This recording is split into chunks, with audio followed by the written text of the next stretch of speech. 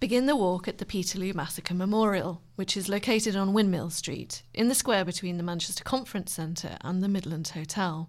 The postcode is M23DL.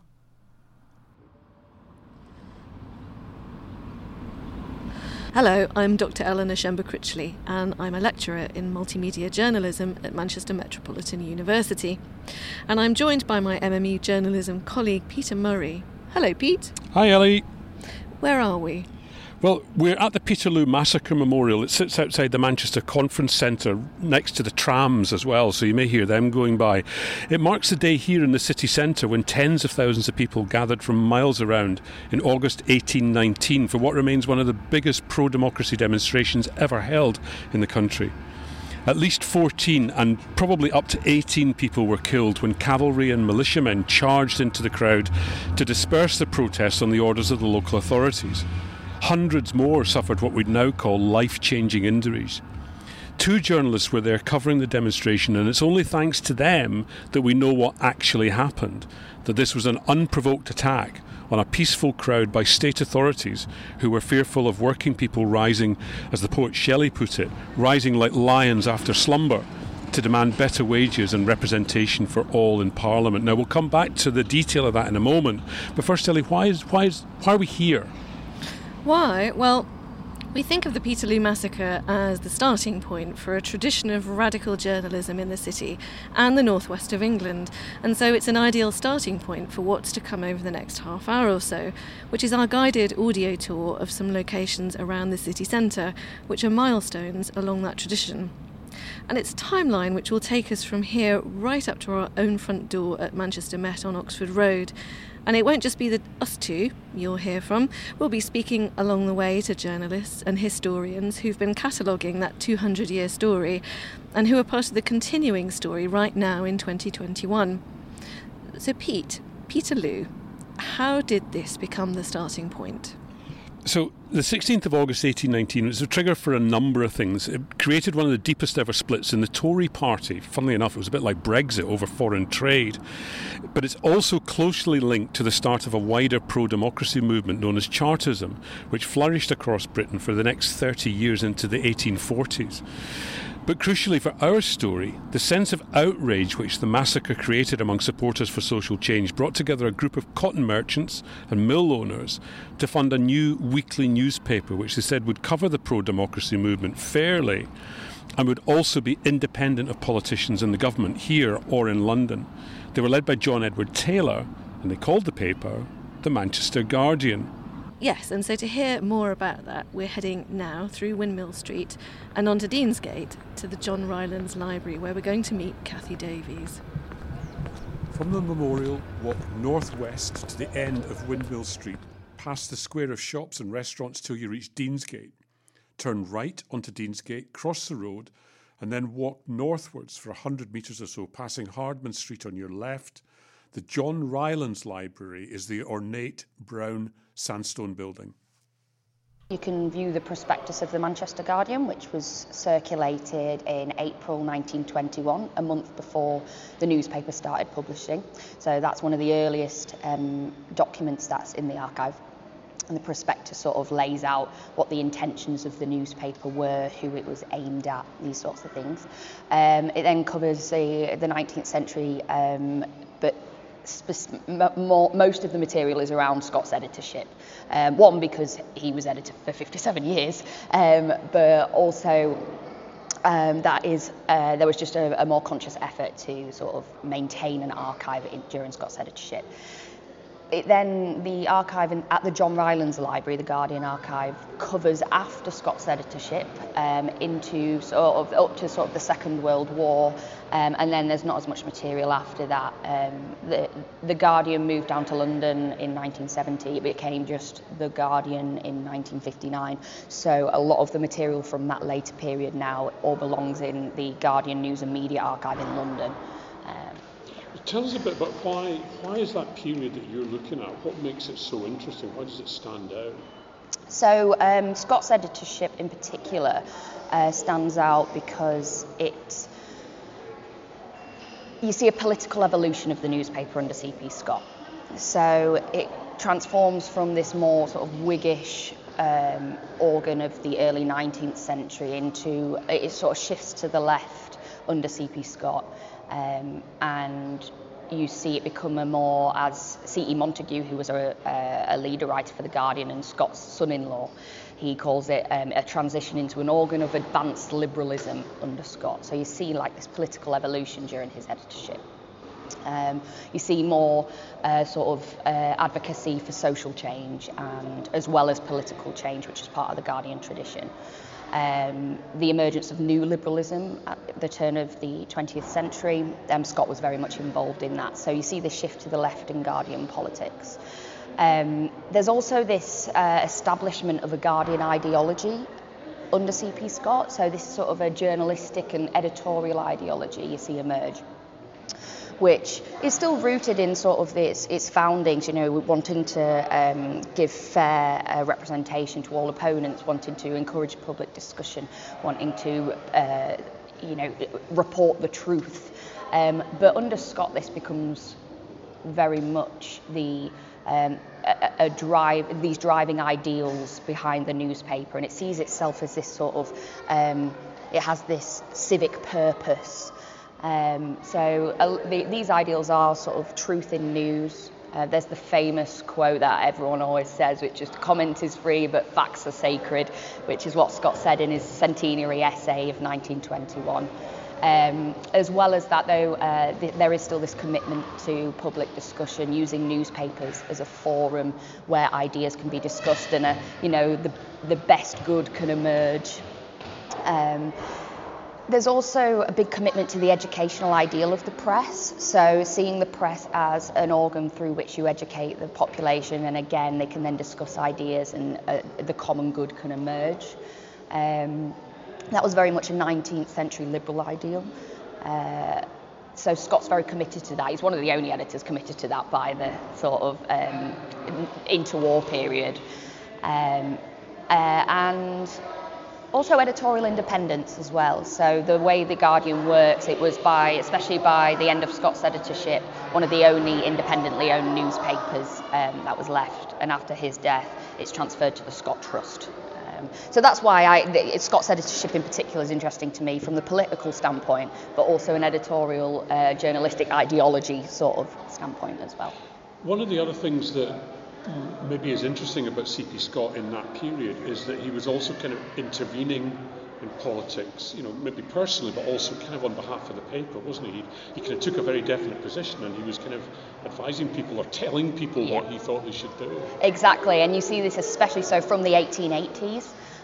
So Scott had already been the editor for 15 years by the time of the Irish Home Rule movement. But the Irish Home Rule movement in the 1880s is when you see his first real assertion as an editor of this is actually the position we're going to take, and take this more assertive stance rather than sort of wishy-washing in the middle, which is what the Guardian did a lot of the time. He says, right, now we're supporting Irish Home Rule and we're supporting Gladstone. The Irish Home Rule movement caused a massive split in the Liberal Party in Britain, but Scott stayed with the Gladstonians. And it's not just Ireland he does this with. You see it with the Boer War. He was very anti-Boer War. This led to a big decrease in Guardian readership and a loss in terms of financial loss. But nevertheless, he stuck with his anti-Boer War line anyway, so that was at the sort of from 1898 to 1902. It's here you see him form relationships with people like David Lloyd George, Winston Churchill, who then later on, he's got these connections with, and he uses these connections to make assertions in politics later down the line.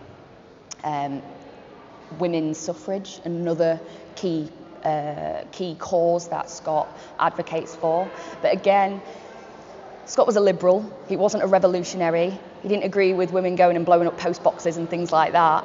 He agreed with constitutional reform, using constitutional means to achieve progress. Liberalism, or his liberal ideology, meant progress but within moderation. Don't get ahead of yourself, step by step. And you see this, so even though he very much promotes these causes that are progressive, the means by which he argues that we should do this is very much sort of within moderation, you know. And the same applies to the Irish question in the interwar years. He doesn't agree with the violence, he's very anti-violence, but he does agree with increasing political liberty.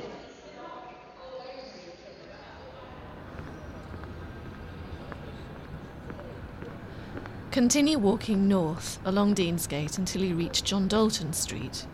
Turn right here and walk east until the junction with Cross Street. Turn left into Cross Street. On the east side of the street, opposite the Royal Exchange building, look for a plaque on the wall next to the entrance to Boots.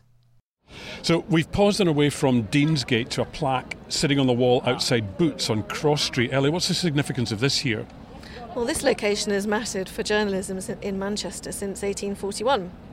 In 1855, the abolition of stamp duty on newspapers finally made it possible to publish a paper daily, and at a reduced cover price of 2p.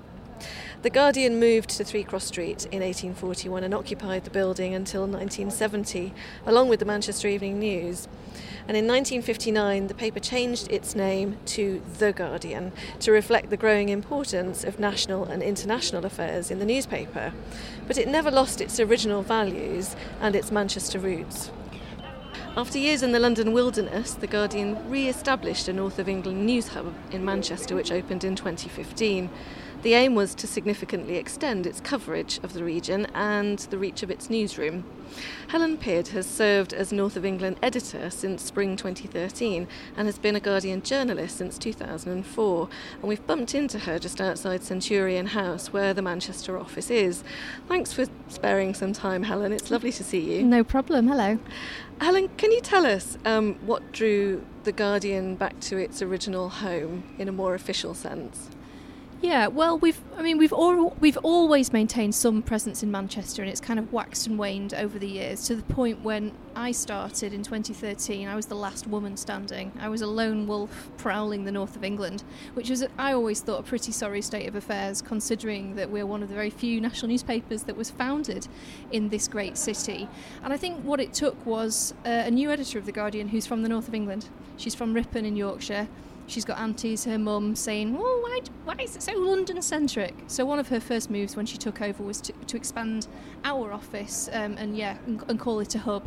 I mean, it's still very small. There's still only 4 reporters compared to many hundreds in London. But, you know, it's a start, and it's more than most of our rivals.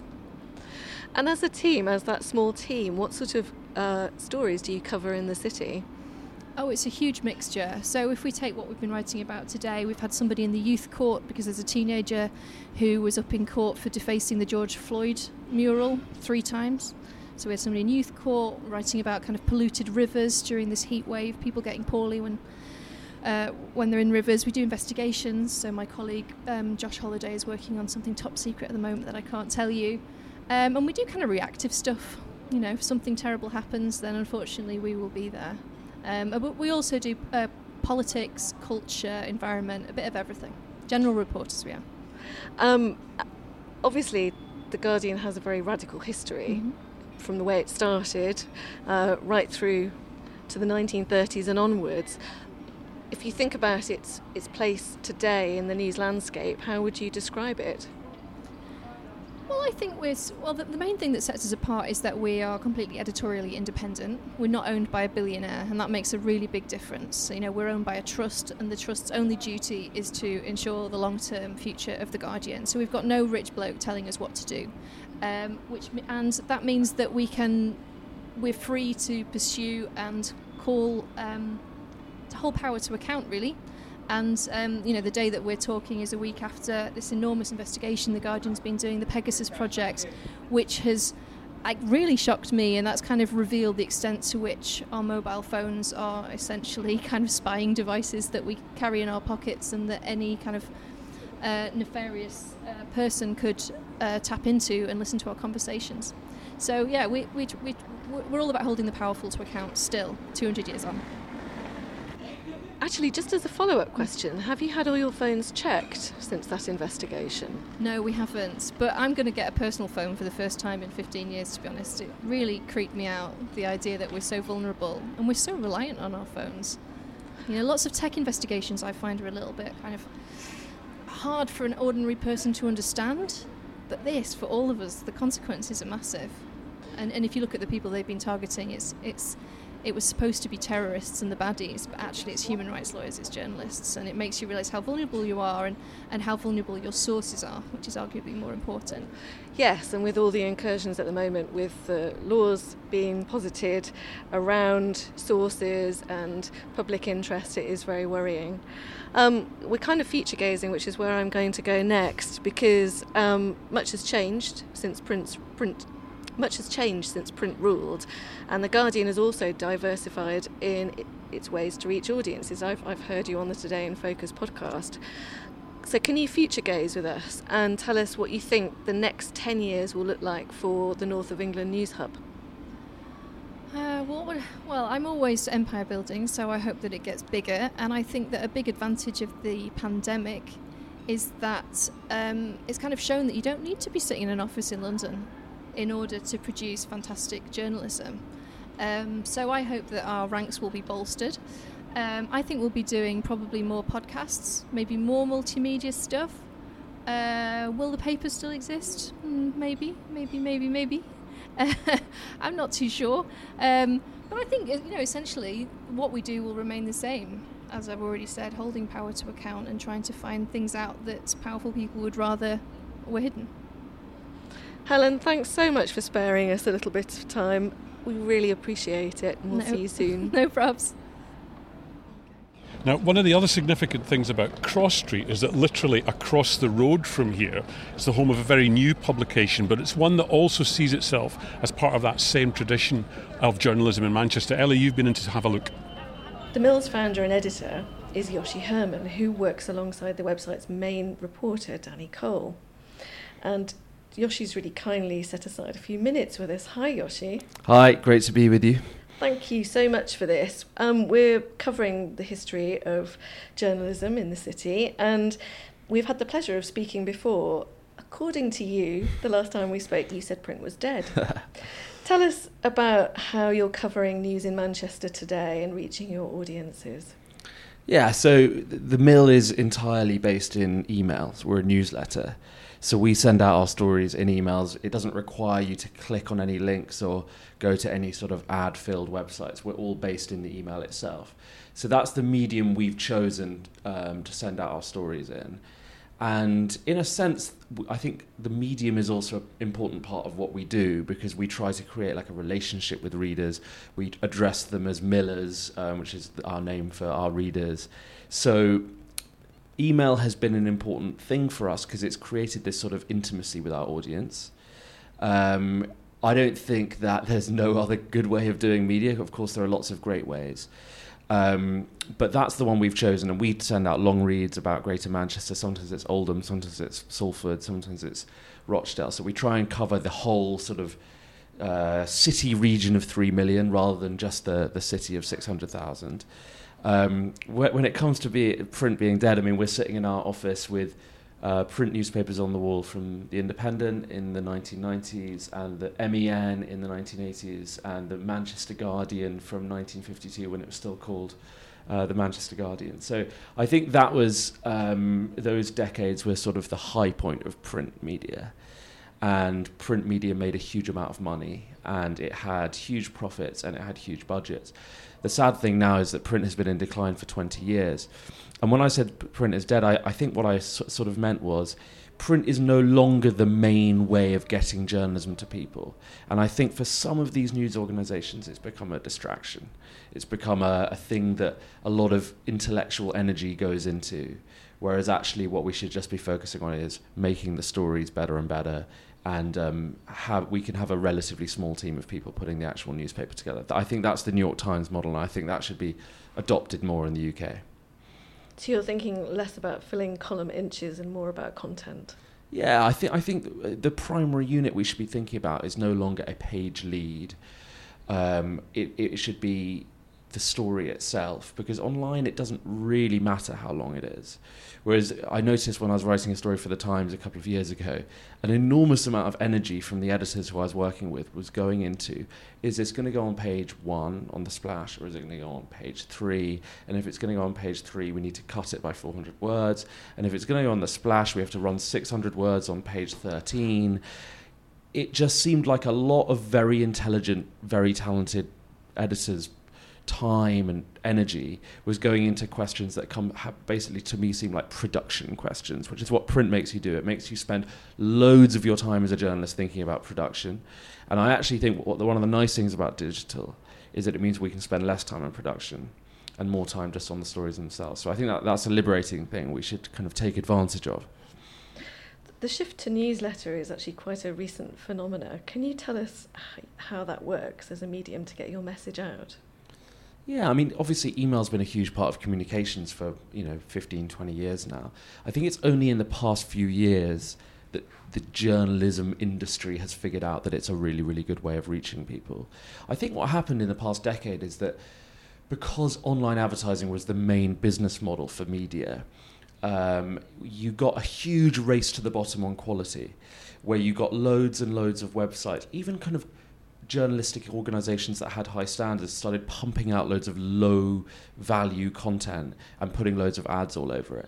And I think for the reader, for the user, that became increasingly annoying, increasingly frustrating. If you go on the MEN now, you're going to find some good journalism, but you're also going to find a lot of stuff about what's on TV, and you can find Rio Ferdinand has tweeted something about Man United needing to sign midfielder, what you might call very, very low value stories that take half an hour to write. There's a lot of stories on these kind of websites that are based on one Instagram post. Roy Keane is on a boat with his daughter and he's shared, a heartwarming pic, and then they quote the replies. Now, I think people are now sick of that, or certain types of readers who want good journalism are sick of that. And when email newsletters allow you to circumvent that whole world of ad-based websites, clickbait, annoying pop-ups, by saying, we are going to give you good quality content in an email. You don't need to leave the email environment. You don't need to have ads all over it. You can pay a subscription in the case of the Mail, or in the case of lots of paid newsletters, and you can get good quality stuff in your inbox, and there's no faffing around with all this other stuff online. You're not going to be tracked, your data's not going to be harvested, you're not going to have to read loads of Love Island stories in order to read about the thing you want. And I mean, don't get me wrong, I want to read about Love Island, but some people don't. So I think that's why email has become so appealing in the past few years. We're out today walking around the city to place the listener in the history of journalism in Manchester. It's quite extensive. Here we are in the present with you at the Mill. Would you dare to think about what the Mill's place is going to be in Manchester's journalism history? I think that's a tough one. I mean, when I started the Mill, I thought, how strange that such a great city that so many people live in and so many people love, and that has such a big reputation around the world and has such a cultural hold over the sort of national imagination, has one big newspaper, which is half the size it was 20 years ago in terms of journalists.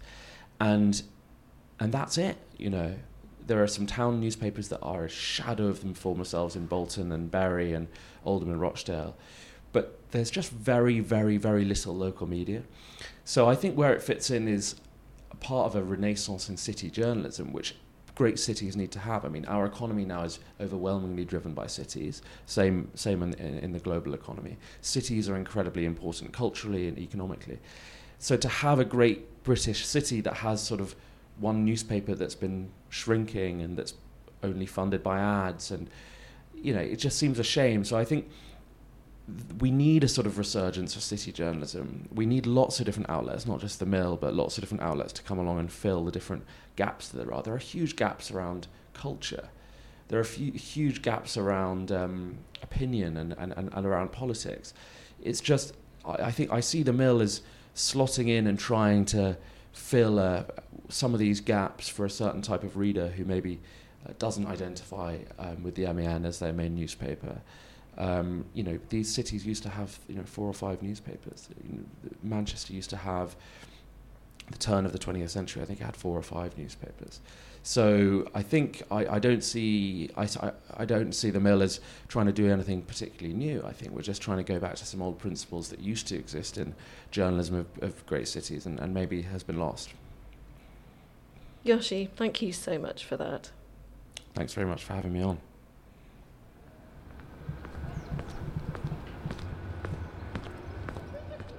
Walk northwards on Cross Street, passing the Arndale Centre on your right. Cross Street becomes Corporation Street. So passing the large metro tram stop, you'll see the Printworks building in front of you on Withy Grove. Okay, so having spoken to Yoshi at the Mill, we're now on our way to Piccadilly Gardens. It's just a couple of 100 yards from Cross Street on the other side of the Arndale Centre. But before we go there, we're taking another quick detour back in time. So where are we now, Ellie? We're inside the Printworks building in Manchester city centre, and it's a part of the city which has been extensively redeveloped since the IRA bombing near the Arndale in 1996. Before it became a cinema and entertainment venue it is now, the building housed one of the largest newspaper printing complexes in the UK, nicknamed the Fleet Street of the North, because the northern editions of a string of national titles, such as the Daily Telegraph, the Sunday Times and the Daily Mirror, were all printed here. In its heyday, it was the busiest printing press in Europe. Absolutely. Hundreds of thousands of copies of the Daily Mirror, the Daily Dispatch, the Manchester Evening Chronicle, and other titles were printed here every day of the week. So we're standing now in front of a plaque, a quote by Lord Kemsley, chairman of Allied Newspapers Limited, June 1937. He says, "I do not believe for a moment that decency need be dull. I do not believe for a moment that the reading public want nothing but trash and sensationalism. A newspaper, to fulfill its function, must inform, entertain and educate." So those are some of the ideals that Yoshi was talking about that have been kind of, cast aside really in recent years. But anyway, this building was opened originally in the 1870s as the Withy Grove Printing House, operated by the newspaper magnate Edward Hulton. Over the years it changed hands several times, first to Allied newspapers, Lord Kemsley there. Then later it was bought up by the disgraced late Mirror Group proprietor Robert Maxwell. He closed the building in 1986 and it lay idle until the redevelopments of the late 90s. Yes, and this building represents one side of the history of newspapers and established print journalism in Manchester. But actually, another part of the story that goes back to the days of the Chartists in the mid-19th century means looking at journalism which is critical of its proprietors and which asks searching questions about wealth, the economy, equality, and who owns what. Today, another online publication here in Manchester is The Meteor. Leave the Printworks building and walk back along Corporation Street. Halfway along, on the west side of the street, look out for a red post box. So, Ellie, while we're on the way to Market Street and then on to Piccadilly, we should mention this pillar box. We're standing next to a pillar box and there's a little plaque down below the bit where the collections are, and it says, "This post box remains standing almost undamaged on the 15th of June 1996 when this area was devastated by a bomb. This box was removed during the rebuilding of the city centre and was returned here to its original site on November the 22nd, 1999. So that's the Arndale bombing by the IRA and the whole redevelopment of this entire area in the city centre. Now, why have we stopped here? Well, it's because as part of its coverage of the bombing and the police investigation of the Arndale bombing, one MEN journalist, Steve Panter, received documents that said the police knew the identity of the bomber, but essentially that they hadn't acted at that point on the information. Steve Panter was threatened with going to prison for refusing to reveal where he got the information from. Now, protecting confidential sources is a really important ethical principle for all journalists. And so Steve Panter's story is another significant milestone for journalism history in the city. From the post box, continue back along Corporation Street to the junction with Market Street. Turn left here. On the right-hand corner, what's now a mobile phone shop used to be number 26 Market Street, the original home of the Manchester Guardian. Thanks, Pete, for that. So we're going back in time as we walk up Market Street up to Piccadilly Gardens, because we're passing number 26, which was the site of the first Manchester Guardian office. There's no sign of it. Instead, it's now a heavily rebuilt and pedestrianised shopping centre, which is the beating heart of the retail part of Manchester. Let's carry on.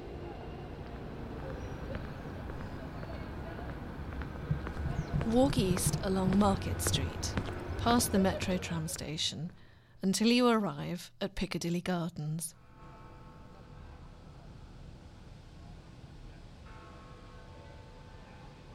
So yeah, those chimes that you're hearing in the background, we're not actually in London. It is the chimes of Big Ben, but there's a big sculpture here, which we might come to in a minute and talk to you about. But here, Conrad Bauer from the Meteor. We're in the middle of this walking tour, and we're kind of come up to date really with the Meteor, because you're, amongst other things, you're a very new operation, aren't you? Yeah, well, we've been publishing in Manchester since it's about October 2016, I think it is. So we've been around a few years, but yeah, we only incorporated as a company a couple of years ago in 2029 as a media cooperative. Yeah. So tell me a bit about the style of coverage, the sorts of stories that the Meteor goes for. We have a broad umbrella term that sort of covers our range of stories of social, economic and environmental justice, stuff that fits under that umbrella. So yeah, stuff about workers' rights, racism, inequality, that sort of stuff, abuse of power. So although you've only been around for, well, just a bit less than 5 years, you're very much part of that kind of tradition in Manchester of looking at issues around social justice, aren't you? Yes, we are, and two big factors in the formation of the Meteor was the Manchester Mule, which was a previous Radical publication, and that's how we got together originally. The Meteor team was doing a community journalism course with the Manchester Mule, and we got together from that. The Mule folded, and eventually we went on to form the Meteor. But, and the other big factor was the Salford Star. That's produced journalism in Salford. They was involved in that first journalism course that we did, and I was very sorry to see them close down this year, actually, after 15 years of producing some of the best investigative journalism in the Northwest. Again, looking at the development issues in Salford and sometimes in Manchester as well. So there was two big sort of factors in our setting up of the Meteor. So there is a big, long tradition of radical journalism and radical thought and radical politics in Manchester, and we're keen to continue that. Tell us a bit about, you mentioned the Meteor team. Tell us about the journalists, the reporters, the investigators, the researchers that you've got working for you. At the moment, we've got a team of 7 production team members. Yeah, so it's a multi-stakeholder cooperative. We have production team members and we have community stroke reader members. And we don't actually have a base, so we basically work from home. We used to meet a lot in the city centre at the old library up on Aldwood Street and various venues before the pandemic. But yeah, we work from home. We collaborate on Slack. It's an online sort of communications work sort of channel. And that's how we work basically. We don't really have any professionally qualified journalists, I suppose. You say, oh no, we do have one, just got our NCTJ, so that's good. So we've taken a less obvious route into journalism, I suppose you could say.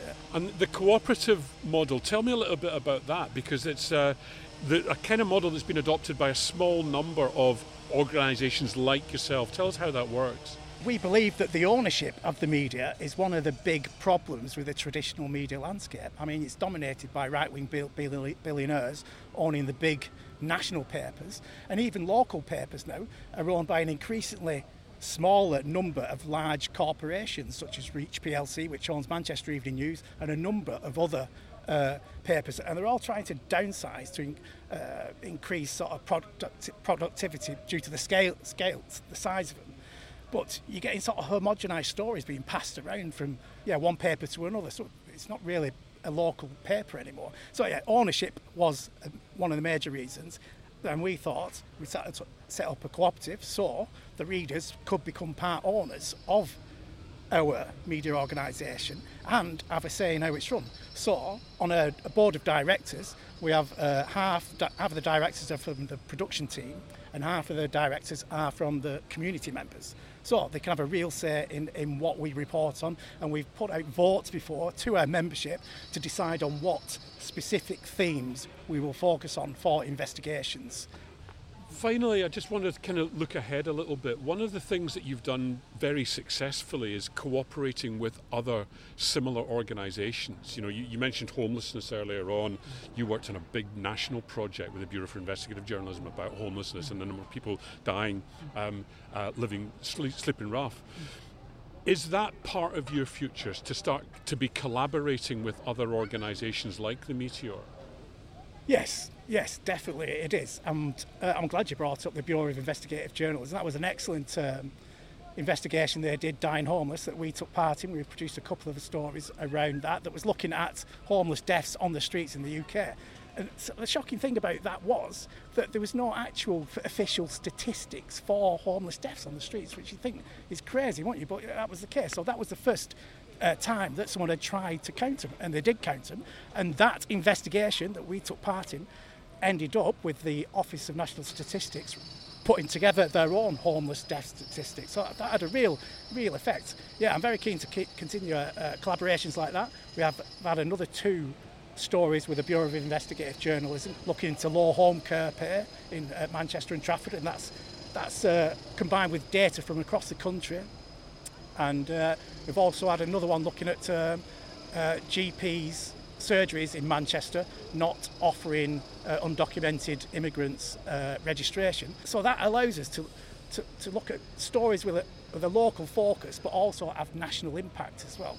So very good. I'm very sort of pleased with those collaborations we've had with the Bureau. And we're also a member of the Independent Media Association as well, who are doing very good work trying to promote independent media and trying to find a way to make it sustainable and more popular. And there's some very good organisations within that group as well.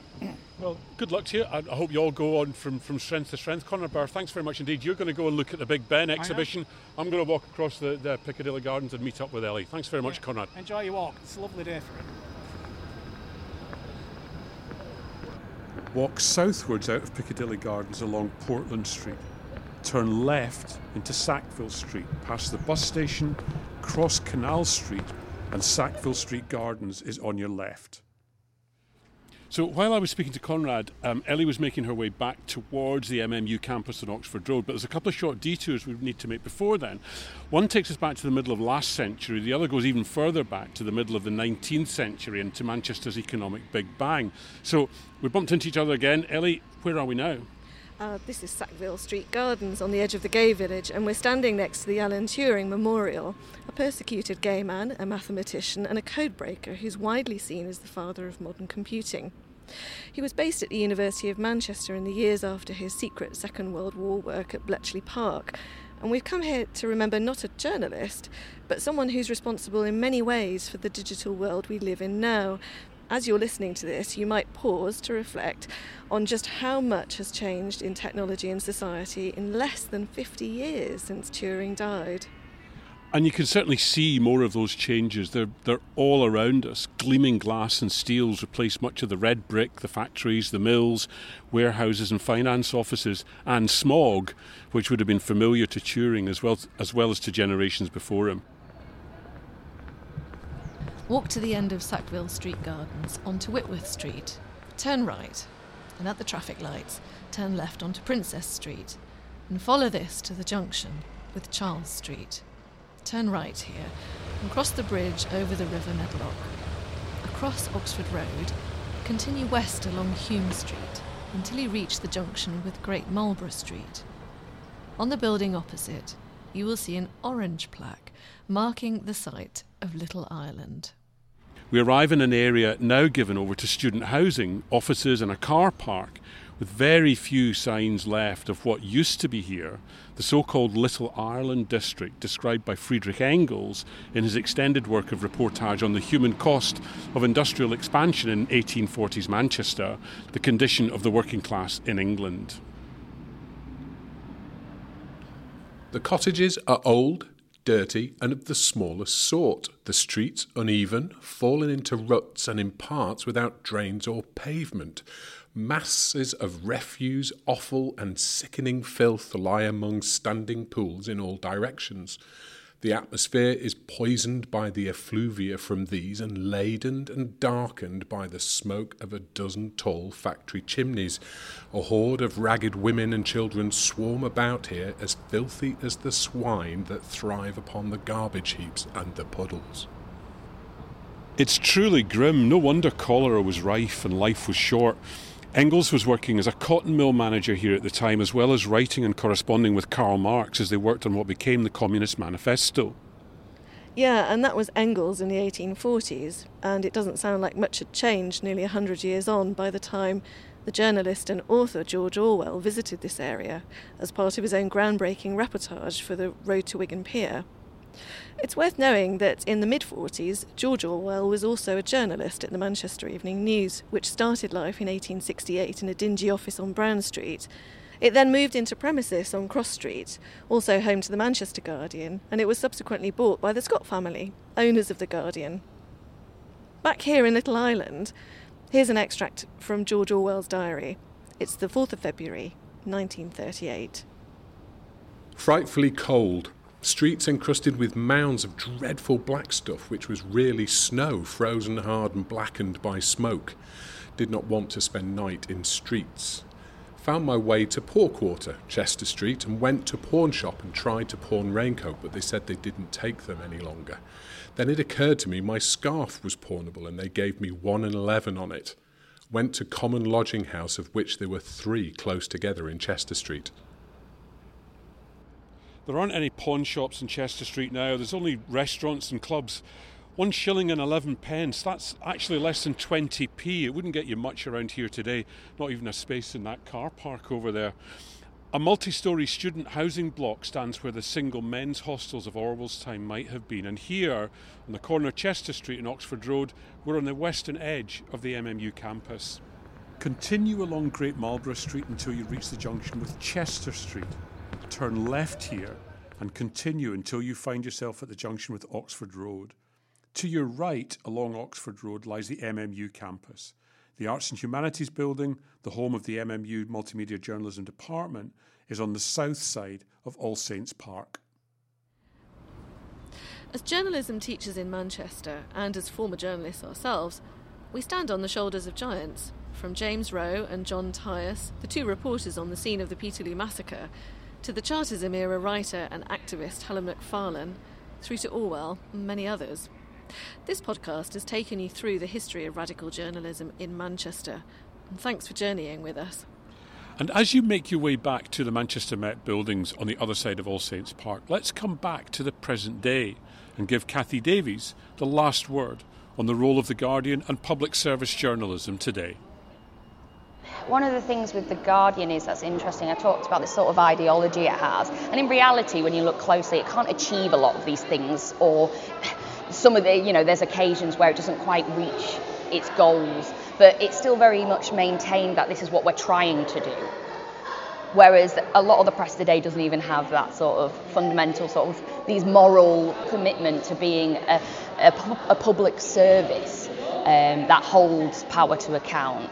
And that is kind of romanticised in many ways anyway by people like C.P. Scott. But at least they had this commitment and really did try to achieve these ideals of truth, of offering opportunity for discussion, but particularly truth in news. I think we can learn a lot from that today. And I hate to say fake news, but I think we can all see how sort of the press climate over the last, since probably about 2015 has changed. And a genuine commitment from more publications to uphold the kind of ideals that C.P. Scott did, truth in news, public discussion, seeing a newspaper as a public service that seeks to educate and influence for a positive good, is something we could all, I think, could be learned and taken forward, definitely.